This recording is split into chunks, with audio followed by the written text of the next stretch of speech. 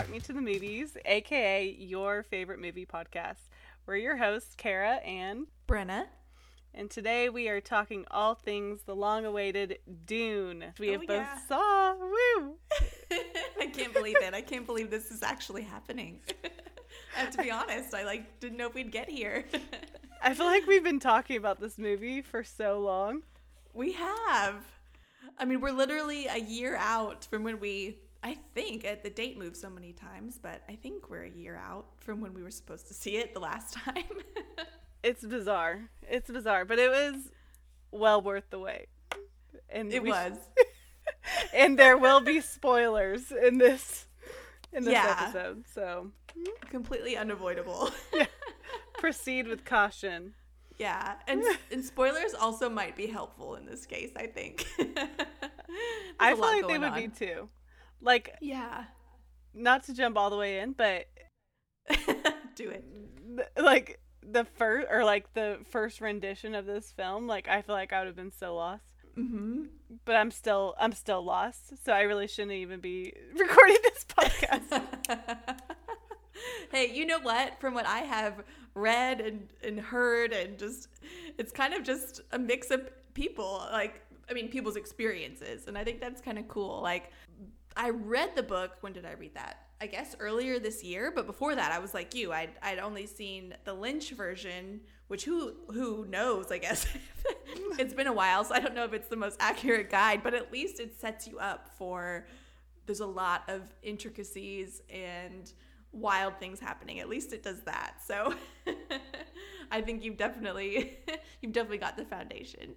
I'm really glad that you've read the book. I forgot that you had done that. So yeah, I can just ask you all my questions, all my Dune related questions. I'll just come to you. Absolutely. Yeah.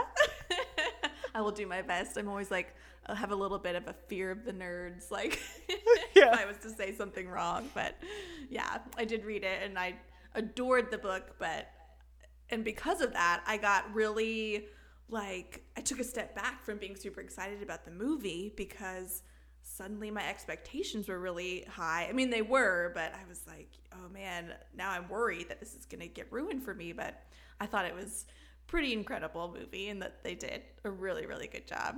They being Denis and his team, I guess. But seriously, though, they really did so well. Do you want to tell us what it's about? Yes, I'll do my best. I just took a sip of water and I laughed because right before we started recording, I was like, I really should have typed out a synopsis. That's okay. I'll wing it. Shout out to Letterboxd for the for real. For the guidelines. Yeah, Letterboxd does a pretty good job. They really do. I appreciate theirs. So, Dune the movie, Dune Part 1, I guess, is an adaptation of, it's about the first half or first 2/3 of the book Dune that came out literally in 1965, which is wild, like how timely it still is. And essentially it is a vast and dazzling sci-fi space epic that is... I'm already getting intimidated. That centers around, okay, so it's really far in the future. It's like the year 10,000 something. There's an emperor, and then other planets are ruled by basically feudal style rulers. So there's like dukes, barons, lords, ladies, that kind of thing. Where we come to in this story is that one of these houses, House Atreides, has been tapped by the Emperor to change planets from Caladan, which is like a very foresty, water-heavy planet, to a planet called Arrakis, aka Dune. And they've been given this planet by the Emperor to come in and take over spice harvesting from their basically number one enemy, the Harkonnens, which is the family that was on Arrakis previously. So basically, the Atreides family is the opposite of the Harkonnens. The Harkonnens are brutal, and they've basically ruled Dune by force, and basically turned the people who live there, the Fremen, into their slaves, and it's just all about spice production and making money. When the Atreides family comes in, they are known just for being kind and noble, and they're kind of they're coming in and they have and they're having this heavy order to keep up spice production.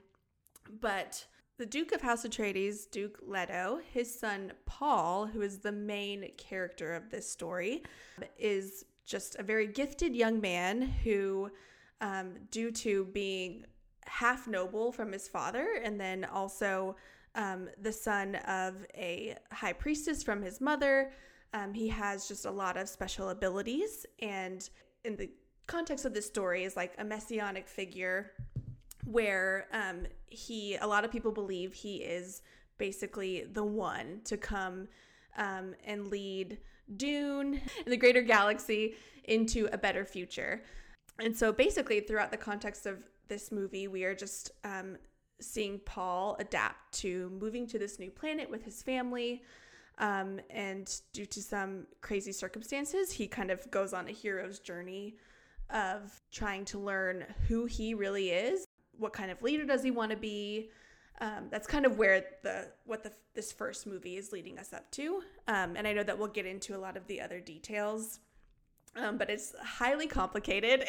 And some other things, I guess, that are important about that I didn't really say are that the reason Arrakis, the planet, is so important is because it's the only planet that has the spice on it. This special magical substance that's worked into the sand. It fuels space travel. It fuels knowledge. It's a trippy drug that allows them to, that allows Paul in particular to tap into his special abilities and kind of exceed the bounds of time. So it's a really important substance, and that's why Arrakis is such an important planet, and why House Atreides and Harkonnens are dueling over ownership of it.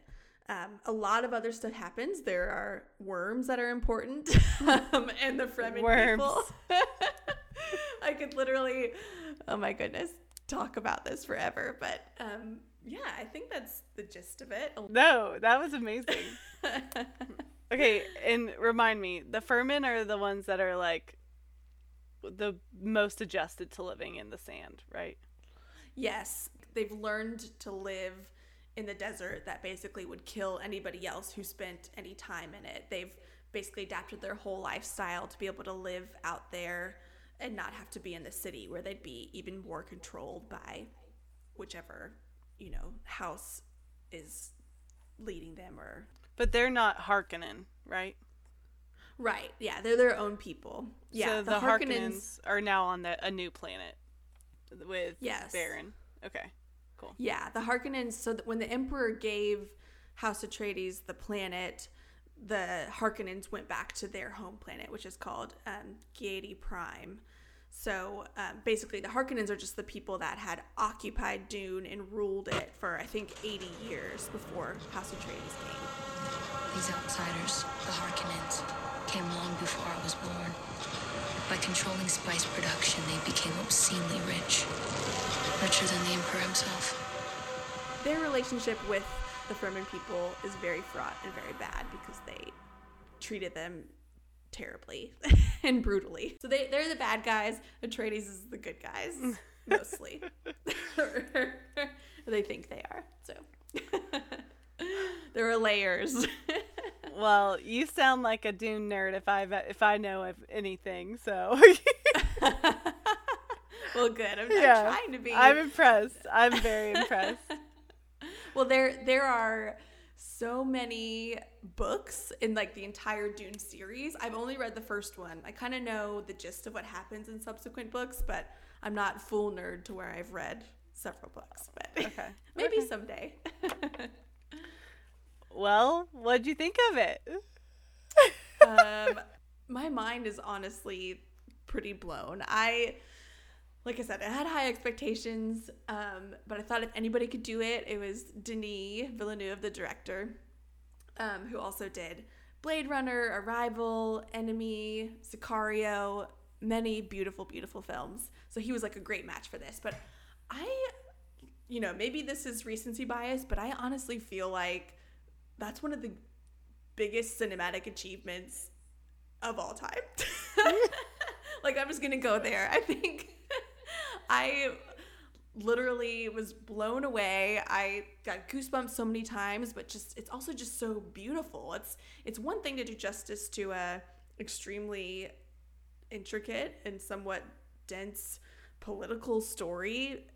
Doing that is an achievement in and of itself, but for it to look like that and to be so well acted by everyone in the cast, it was just nearly perfect.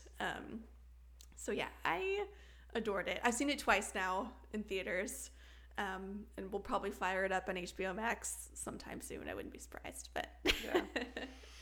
What about you? I loved it. No, I loved it. I was like you said, it is such an ambitious thing to like movie to take on. Just alone for just like how much information and how much backstory there is to this film. And I think that's something that Lynch's version really lacked, is it really did completely throw you in there blind and like not really give a lot of explanation into what was going on. And there was just certain things that you kind of had to guess about, whether that be like the high priestess's like abilities and like, is it witchcraft? Is it this? Like what's going on? And this one just did it. Like, even though I'd seen the first, or not the first, but even though I'd seen Lynch's version, this was just so much better storytelling. Even just from, like, even whenever, I almost said Timothée Chalamet, but even whenever Paul Atreides is learning about the Firmin people, like, just the fact that they put those little details in allowed you to take more part into the story and understand what was going on. But like you said, like, hands down, this is like some of the best cinematography in a film I've ever seen. Just some of the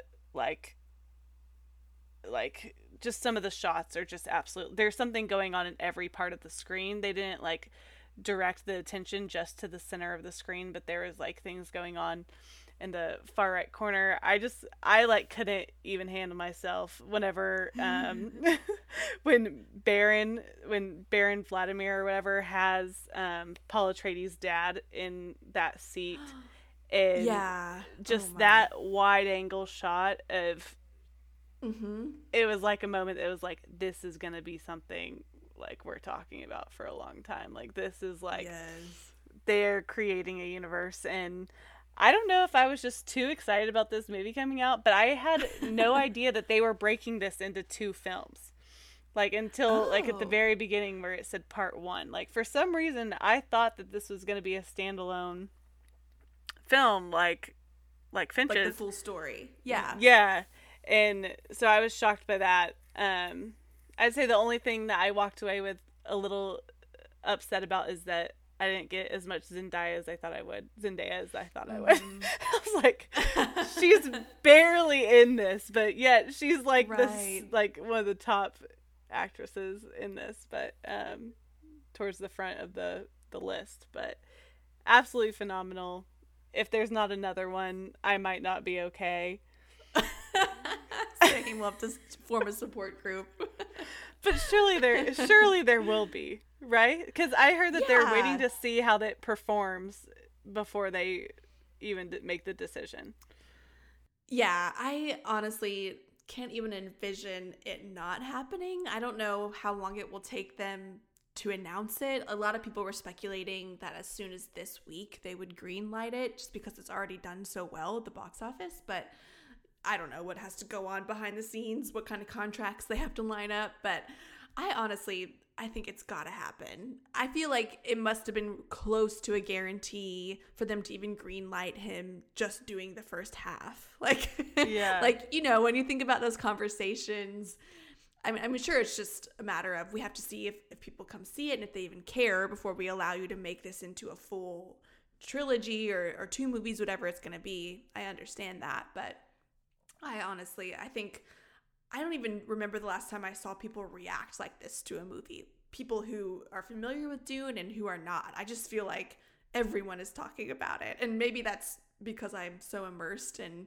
film discourse. It may not be that way as much as I think it is. But yeah, I would be shocked if there wasn't one, and really sad. Yeah. one of the things I really enjoyed about it is that I was a little bit afraid that they were going to like really polish off some of the like weirdness that Finch had in his film, or some of those like horror undertones, but I feel like they in Finch's version it does come off very like cheesy sometimes, and in this it just works.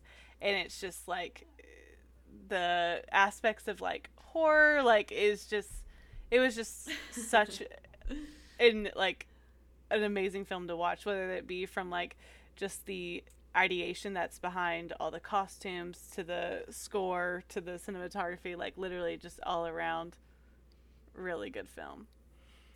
Yes. But yeah. The attention to detail is crazy. Like, yeah, you mentioned the costumes and the sets, and I just watched this video a little bit ago that was a Vanity Fair behind the scenes discussion with Denis, where they basically asked him to break down the scene of the Gom Jabbar, which is, if not the most iconic, one of the most iconic scenes and happenings from the book. And so he just walked through that entire scene, basically frame by frame, talking about every decision they made, from how to pan the camera, what to ask Timmy to do, like how they designed that needle. I should say that the Gom Jabbar scene is the scene where Paul is tested by putting his hand in the box, and basically his humanity is being tested to see if he will be able to endure it, or if he will lose his humanity and react like an animal to get out of that situation. So it's like a massive, massive test to beginnings of seeing whether he could be the one. I keep saying the one because I'm afraid to say the real word, which is Kwisatz Haderach. Oh my gosh. That's the official term. Kwisatz Haderach? Kwisatz Haderach. Which is just Messiah, right? That's the official name of the male who the Bene Gesserit, which are the women that Paul's mother is a part of, that the Bene Gesserit have prophesied will be basically have the same powers as a Bene Gesserit woman, but be able to transcend space and time and essentially be able to unlock ancestral memories from the male side as well as the females. Bene Gesserit women can only access maternal memories, so Paul would be the one to lead them. So it's so much more detailed than that, but that's the gist of it. So when he gets that Gom Jabbar test, that's essentially the first step in the Reverend Mother who's there giving it to him. It's the first step in her evaluating whether he could possibly be that person. But I digress. I was like, what was I talking about? Just that it was just cool to watch Denis break that down and talk about everything from the design of the needle to the sound, to, you know, whether they wanted the Reverend Mother to keep her veil on through that entire conversation or take it off. And I was just floored. I was like, no wonder this is so great. I mean, I'm sure most film directors care about the details of their movies, but you can just really see that care and intentionality reflected in everything about this movie, pretty much. Yeah. Wow. Yeah, and it's so funny you mentioned Zendaya. I've been so curious to see people's reactions to that, because somehow I did know that it was going to be a split movie. I don't know where I initially heard that, or if it was just another podcast or what, but I did know that going in, and after I read the book, I was pretty sure I knew where they were going to stop it. Mm-hmm. And because of that, I was like, Zendaya is not going to be in this movie, like, at all. Yeah. I was like, are people going to be mad because she's front and center on the press tour, like she's the star, and she will be, you know, come the second one, assuming it happens. But yeah, I've just been really keeping an eye out to hear people's thoughts on that, because I'm sure people feel misled. She's like an icon, and they think that she's going to be in the entire movie, and she's really not until the last few minutes. So that's really interesting. I will say I am a little bit surprised that they chose to stop it where they did. Yeah, I was going to ask you how you thought about that. It's very I want to know if it's a 3-part or 2-part, or like how, or if it's how many movies it is, but it is very like Frodo's quest. Like it's very like Lord of the Rings-esque. So it's like they're about to go on this big journey, and it just kind of sets you up for right there. But at the same time, like with Lord of the Rings, you've kind of gotten to know these characters and are like just like now being introduced to the Fremen, and then it's just there's a little bit of confusion, which I'm sure there is supposed to be about like what Paul's future is, like what's going to be coming next, and but yeah, I was surprised about where they chose to stop it, but I don't mind it either, so I don't know. Right. No, I'm with you. Even though I was pretty sure they'd stop it there, I was hoping we'd get a little more, because especially as I was watching the movie and saw, how the Fremen were portrayed in the movie, I adored it. Like, first of all, still suits are awesome. Just so beautifully shot, all of them in the desert with like their layered, gauze or coverings blowing in the wind, and their striking blue eyes, and also just like I love the way they all carried themselves, and I was like, these are the people I want to spend time with in this movie. And we come the second one, that'll be a ton of it, but I feel like I'm starting to hear that from other people too, that it feels like a letdown that it did stop there, or that, some questioning of did it make the most sense. And in the books, like, I don't want to, I guess, spoil the next movie, but I think the reason why it stopped there is because after Paul slays Jameis, that's when he turns into another person. That's when he starts to step into his next identity. And it alludes to that when, he tells his mother, I'm not going off planet with you. I'm supposed to be here. And then there's that whole vision he has before their fight, where the voices are telling him Paul Atreides has to die for the Kwisatz Haderach to rise. And yeah, anyway, so I understand why they did that, because I think where we're going to pick up is like, okay, this isn't the same kind of whiny boy we were with before. He's stepping into who he's supposed to be. But I do feel like if you don't really know that, it just feels like we're stopping here. And I even, felt that way too, just because I wished for something a little bit different. But yeah, that was a really cool scene though, and I didn't remember that from Finch's version, but whenever he fights that man or whatever, for some reason I was thinking that he actually had to be the one to actually die, and he was gonna rise again, like Harry Potter style. Yeah. Yeah. One of our other favorite universes. Yes. The universes are bountiful. We're so lucky. Yeah. Oh man, there's so much to all this, man. Also, I was upset. This is a spoiler, but I think everyone knows this. I was really excited to see Timothée Chalamet ride that giant worm, and it didn't happen in this one. I know. I was really like hoping for that. I thought we were going to get to see some worm riding earlier with Kynes right before she's killed by the Sardaukar. She like thrusts out those tools. Basically, the Fremen use these to ride the worms because they've learned how to use them for their good and use them as a means of transportation. So she does that, and then the first time I saw it, I got so excited. I was like, she's gonna ride the worm. And then she was killed, and we don't see that. But I was happy that they put a little nod to that at the very end of the movie. Like, oh, look what the Fremen can do, and you'll have to wait 4 years to find out the rest. But yeah, I wanted to see more of that for sure, because that's what's so cool about what's coming next is just, first of all, it's crazy town, but also you just get to see so much more about these people and, how they've adapted and why they're thriving. And it's just really cool. I think it's like so innovative.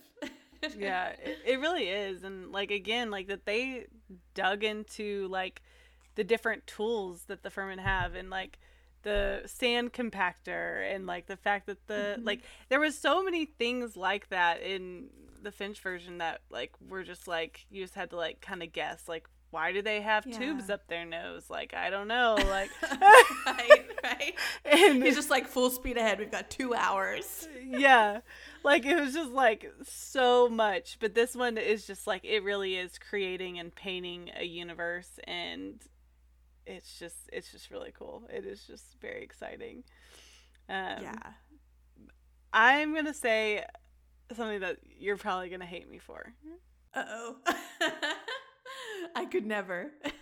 Like, and this is a very controversial opinion. Like, I feel like I know what it might be, but okay. You do. Maybe. It seems to be similar.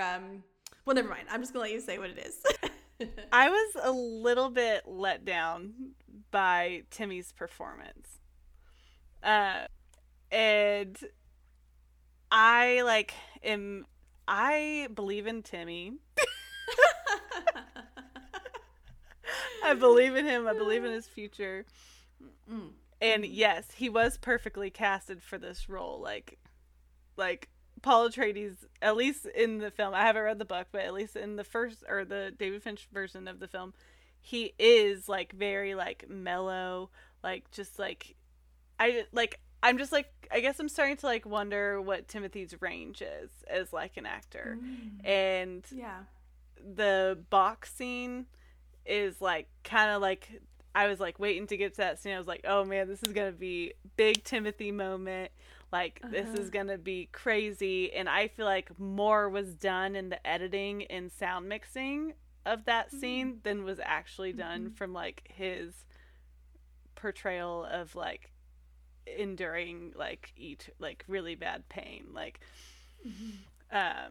so yeah, I think that's like the only thing that I was like a little bit let down by. But I wanted to know what you thought about it. How do you think Timmy did? First of all, how dare you? No, I'm just kidding.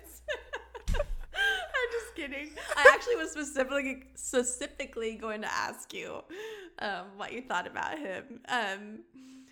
Because it's like, it didn't really click to me until after, and, you know, hearing some similar things to what you said, that he's never really fronted like a big franchise or like blockbuster before. Like, he's obviously a rightfully renowned actor, and he's done like these amazing like kind of indie Oscar movies, but this is like a big thing to pool.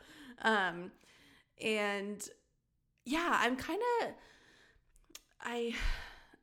I'm not as let down on it as on his performance, but perhaps I'm giving him too much benefit of the doubt. But I do feel like Paul, well, first of all, in the book, Paul is supposed to be 15 years old, which is like the peak of moody, broody boy age, I guess, from what I hear.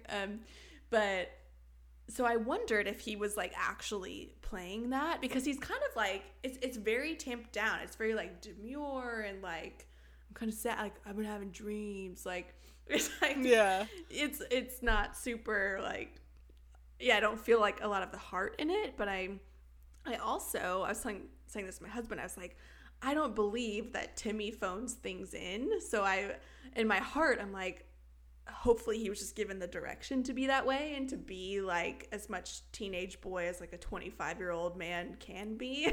Yeah. But because I did think he had some glimmers of being super great, which I thought that this scene with him and his mother in the tent, when he has that vision and he basically like is freaking out, and he's like, you know, seeing the visions of the war, and he's kind of like beside himself and he's scared. I thought that was really good. And then the scenes when he was in the beginning, when he's training with Gurney, and then later when he is fighting Jameis, I was like, okay, like I feel like he's really putting effort into this action stuff, and I do mostly believe that he would be a good like hand-to-hand combat person. But I agree, it is, I'm kind of rambling, but I agree, it's not like the performance I really expected, because I'm used to so much like emotion and like, you know, I don't even know what the word is, just pure charisma, and not that he didn't have that. I mean, just like his face alone like has that. Yeah. But yeah, it is like, it's super interesting. I sound like a broken record, but that's why I really hope we get a second part, because who his character would be in that would require him to like be way different than he was in the first movie. So, you know, I feel bad for him if he was like, no, I'm doing this on purpose and everybody thinks I suck now. But then it's also possible that like maybe he's not the type of actor to, you know, pull a movie like this. Maybe he's better suited to the deep emotional, you know, dialogue heavy roles. Yeah. I don't know. I just feel like I've seen a lot of him kind of being, and again, it's probably a very just well casted role because this is kind of like what he does, but like Lady Bird, Call Me by Your Name, not so much Little Women, but he kind of does play that brooding, like, teenager, you know? And so if that's what Paul Atreides is supposed to be, then, you know, like, I see it. I guess the moments that took me out of that universe, of the Dune universe, though, I think were Timothée Chalamet moments, where that be like him, like, there's like 2 instances where you kind of see him like they like, hey man, what's up? And he's like talking to like the guy that's head of his dad's security, and then also Duncan, which is played by Jason Momoa, but you kind of see him be like, oh hey, what's up bro, like da da da, and like in those moments I was like, okay, that's Timothée Chalamet, that's not Paul Atreides. Like, yeah, I'm kind of thrown out of this universe all of a sudden, because there was just something about his performance that was just, I don't know. Again, I must say, like, I agree, the tent scene was a better a scene with him, like, portraying emotion and portraying, like, being really, like, confused and angry and stuff like that. But again, I still think the editing had a lot to do with that as well. Yeah. But yeah, so yeah, we'll see in part 2. Yeah. I still love Timothy. So Timothy, if you're listening, don't be too offended. No, I totally understand that. And I think, yeah, it's like, I know I'm probably making too many concessions for him in my brain. I'm like, he meant to do that, but I don't know. Like, yeah, maybe he's just not, you know, connecting with it. But actually, you make a good point that I had in my notes too about this. Was I do think there were some phenomenal performances in this, and I'm curious to hear your thoughts on some of the other characters. But as a whole, I really did feel like this is on I have like a small list of cons, like, about this movie.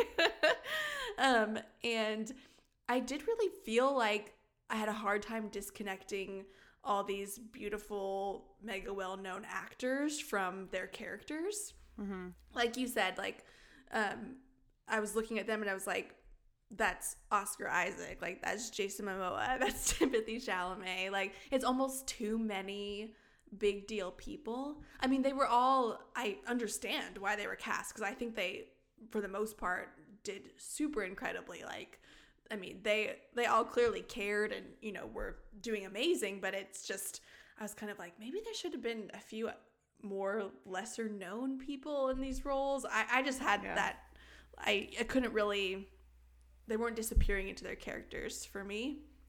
And I don't know why that is, because like I said, I felt like their performances were good, but I did struggle with that. I was like, okay, maybe it's too big of a flex to have all these people in this movie. Because they're not wearing like face prosthetics or anything like some Lord of the Rings characters were, and it's like they're them in all their beauty. Like, yeah. A lot of beautiful people in this movie. A lot. Yeah, for real.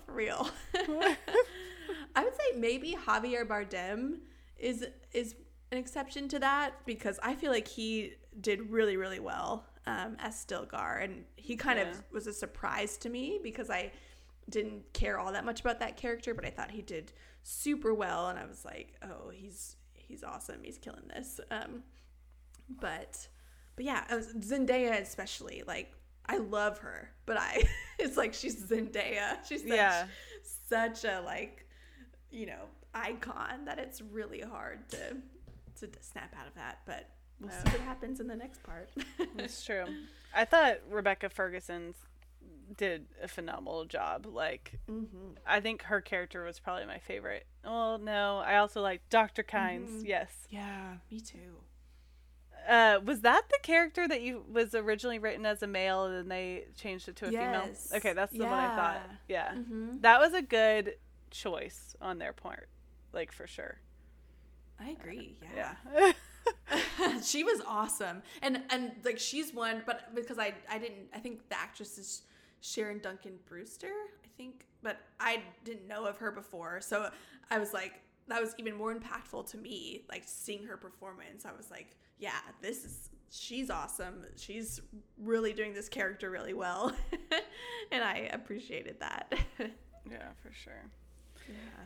And yeah, in the books, Kynes is Chani, Zendaya's character. Kynes is Chani's father. It was interesting because they kind of allude to that later at the end when Paul and Jessica are with the Fremen and Chani gives Paul her crysknife for the fight with Jameis, and she says, like, my great aunt gave it to me. And I wondered if that was like a nod to, I mean, you know, they never connect them in the movie, but they are related in the books. So I thought that was kind of cute.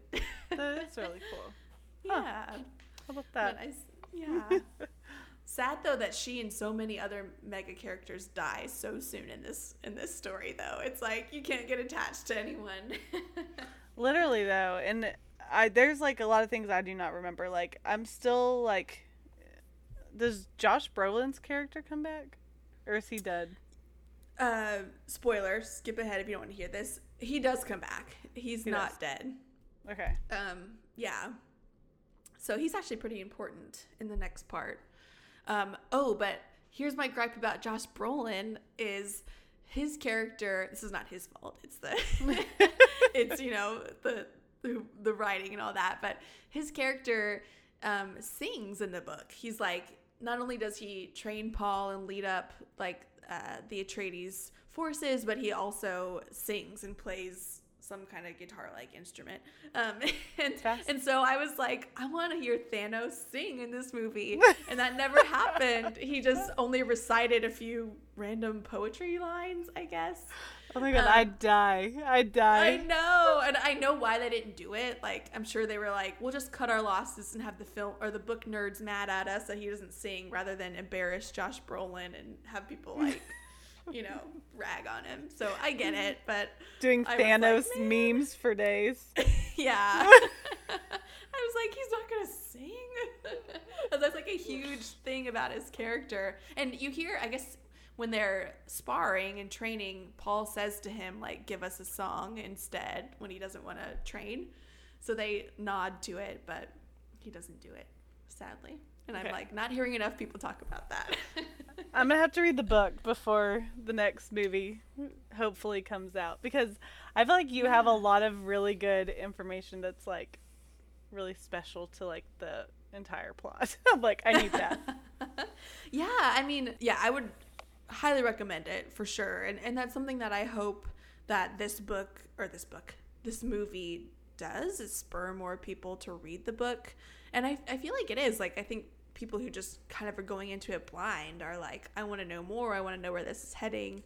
But I definitely feel, having seen the movie, that even though they do a really good job of explaining what's going on, I feel like it's richer if you read the book because yeah, you just know where it's all headed, and you know, there's kind of just more fun Easter eggs in it, which you could argue don't really mean anything, but like those nods to Kynes being related to Chani and Gurney singing. But yeah, it's so great. It's such a good book, and it's really timeless too. So I would definitely recommend.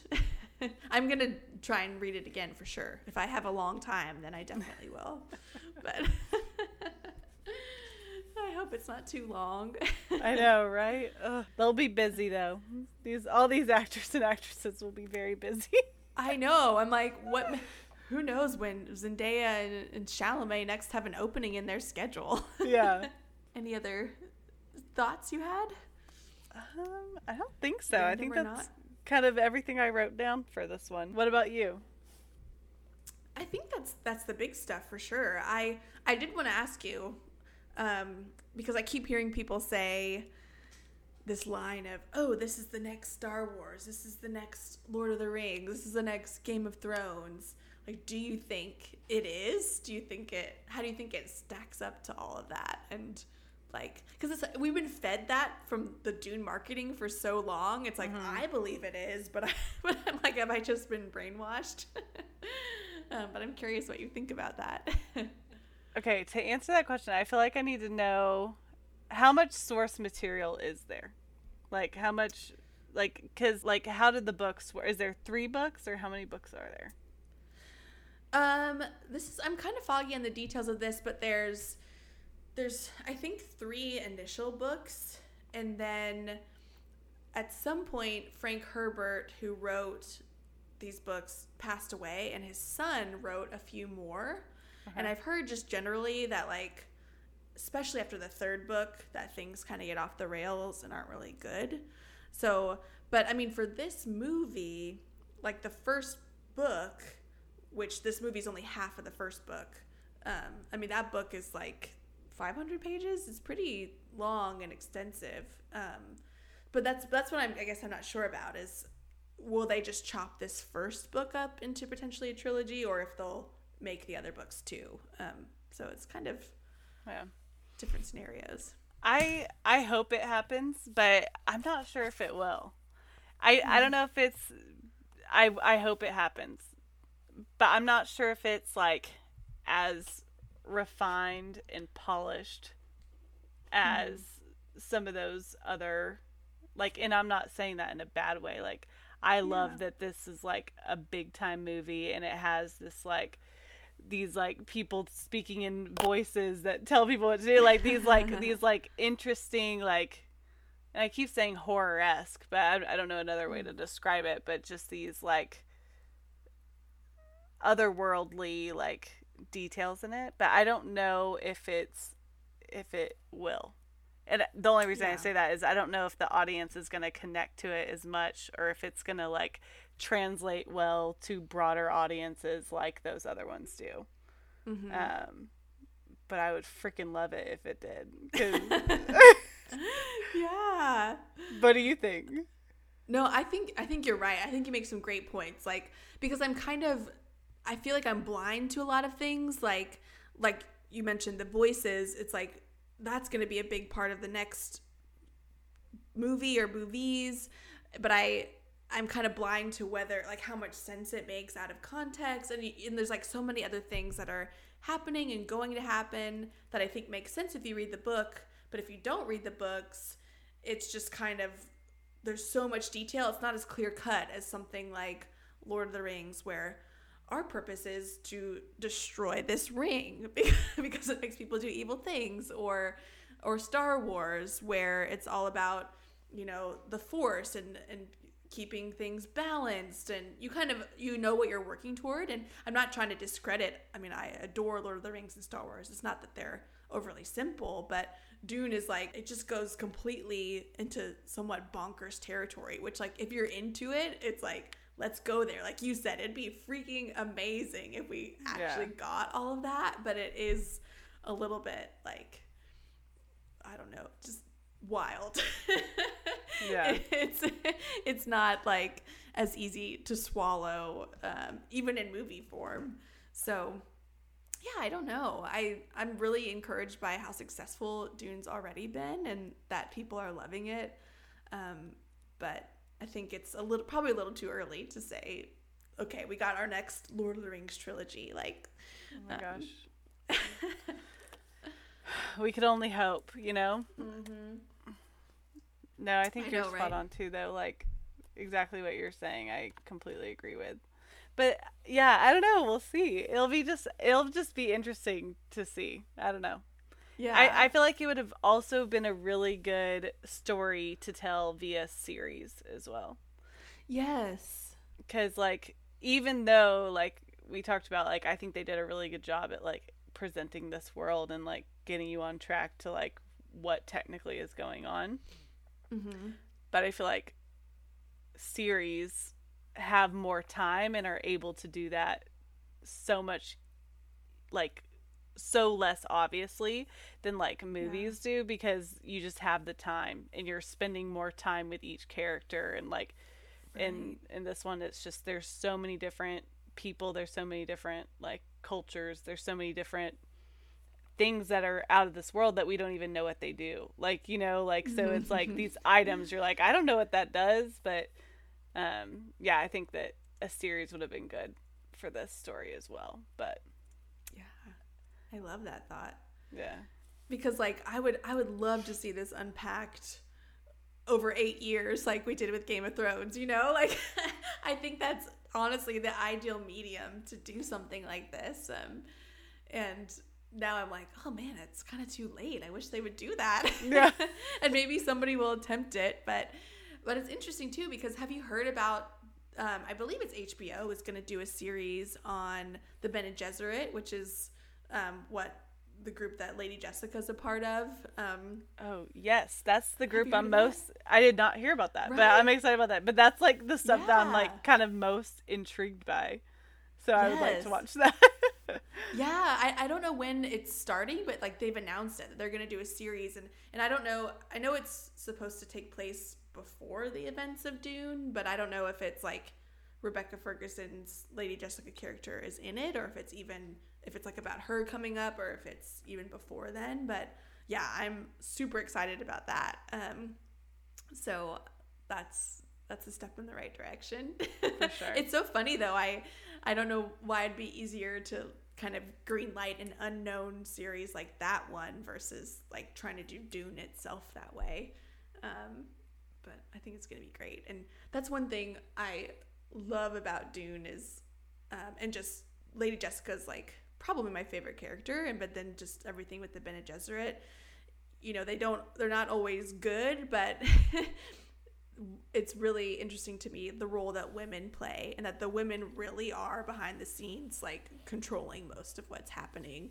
And yeah, there's just so much detail that I'll spare us from for now, but it's really cool, and I'm excited that they're gonna delve into that in the show, or I assume they are. Yeah. Oh yeah.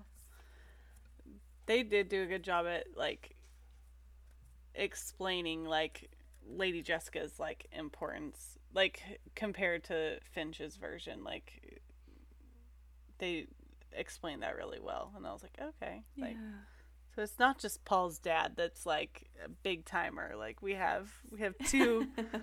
And also in the first time I'd watched Finch's, like I thought that they were married. I didn't realize that she was a concubine until this one. So it's also something I didn't know. But yeah. Yeah, like it's super interesting. Like she was basically, so like the Bene Gesserit, they are placed with these noble families, in many cases with the purpose of procreating with specific people to, you know, bring forth more important children, and to kind of control what happens in the future in terms of like even things like, oh, you know, does the son from House Atreides marry so-and-so woman from this other house? Like they're the people that are orchestrating that. And Lady Jessica and Leto are so interesting because yeah, she was just supposed to be his concubine. Like her job was supposed to be to actually give him a daughter. That was what she was supposed to do. But she rebelled in two ways. Like she fell in love with him and they became like a family, and she decided, because I guess she can control this, but she decided I'm going to have a son instead because I think I can bring forth the Kwisatz Haderach. And so it's like a whole thing, and that's really interesting about them. But yeah, it's cool. I could go on forever. I have another question for you. Yeah. So the Harkonnens, do they have a special relationship with the High Priestess? I think yes and no. I can't remember everything about it, but are you asking because you see her with them? Yeah. In the movie? Mm-hmm. Yeah. So, yeah, she's like the head of the Bene Gesserit. So she's actually assigned to the Emperor. she's like she's stationed with him. She's his quote unquote truth sayer. So she like guides him, and like she's the Bene Gesserit that's assigned to him. But yeah, she's in contact with the Harkonnens too, because, you know, the Harkonnens and the Emperor are basically scheming together to get rid of the Atreides family. So I think that's just kind of showing that she's going there on behalf of the Emperor and like updating them, and you know, it's like it's kind of confusing because like she's not controlling that, but she is. So it's weird. So I guess they do like, because she's in on the bigger picture that's happening that the Harkonnens know about, but the Atreides don't. Okay. Does that answer? Yeah. It's kind of no, it does. No, yeah. I didn't know that she was specifically the Emperor's like priestess or whatever. So yeah, no. I think she is. Hopefully, I have that right. But yeah, everyone should definitely read the book. Don't listen to my poor explanations. Well, fun. We already talked an hour. That's crazy. Did we? Oh my gosh. Oh, I'm sorry. I feel like I've been rambling a lot in this one. Oh, you're good. This helped me, honestly. I was good. Like, yeah, it really did. Well, have you been watching anything really good recently? Let's see. I mean, it is spooky season, so as we're recording this is the last week in October, so I've been doing my usual, you know, going back and watching some new, but some of my old standby horror films. But I guess something new that I recently saw and loved was No Time to Die, of course, the last James Bond movie. We had watched Daniel Craig's previous movies leading up to that, and so it really, man, it kind of hit me like an emotional juggernaut. I was not prepared, but I thought it was really good. And then I also watched this Japanese horror movie called Onibaba. It's from the 60s, which it's really gorgeous, and I don't want to spoil anything, but that's a good one. And it's a horror film, but it's not, you know, truly scary. So if you're looking for something this season to watch, but you're wary of horror stuff, I would definitely recommend that one. It's like in the Criterion. It's, I guess, it was well known. It was kind of new to me, but it's really good. Nice. Yeah, and then I saw Dune twice, so okay, I've been busy. I forgot to ask you this, but you saw Dune once in IMAX, right? Mm-hmm. So was there? How was that? Like, did it feel different than the other one, like on the regular screen? So yeah. So we saw it the first time just at Alamo Drafthouse, and then went to the IMAX. So it's kind of like in reverse order. Yeah. I wish that the first time I'd seen it was an IMAX, but I definitely think it's worth it. I mean, you just feel fully immersed in it, and I didn't realize that so much of it was actually shot. I don't know if it's an IMAX camera. I don't know what it means, but it was shot in a way that was intended for IMAX. So you definitely get more in some of the scenes when you have that extra width and depth of the screen. And then because you're so immersed in it, like things like when they use the voice, or when there's like moments with a big bass, your like whole body is vibrating, and it's super impactful. I was like, it's amazing. Awesome. Yeah. So yeah, I would definitely recommend. But yeah, like I said, I wish I'd seen it that way first, but I'm glad I got to do it. Nice. I'm still planning on seeing it in IMAX. I'd like to go see it like that. Yes. We saw it in a theater, and it was a full theater. Oh, that's cool. I mean, obviously they left spaces between people, but it was definitely a fully booked theater, which was really cool, really fun to be. Honestly, I feel like everyone should see that movie in theater if they feel comfortable doing so, because it is just such a great experience, such a beautiful experience. But stuff I've watched recently, I watched The Monster Squad for the first time recently. That's so cute.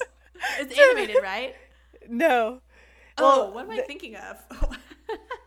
Oh, I was thinking of Monster House. Sorry. Oh, no. This one's like a 1987. It's like basically there's like like Dracula is like calling all these like other monsters to try to like take over the world, but then these kids jump in and then they stop monsters forever. To spoil the movie, but no, it's really good. It was just like, gave me all the Sandlot. It was like Sandlot mixed with like Halloween Town. It was great. It was a great experience. Yeah. That's so interesting. I want to add that to my watch list. No, it's really good. It was nice. Made in 1987. So, yeah. Oh, the 80s, such a good film era. But yeah, that's it for me.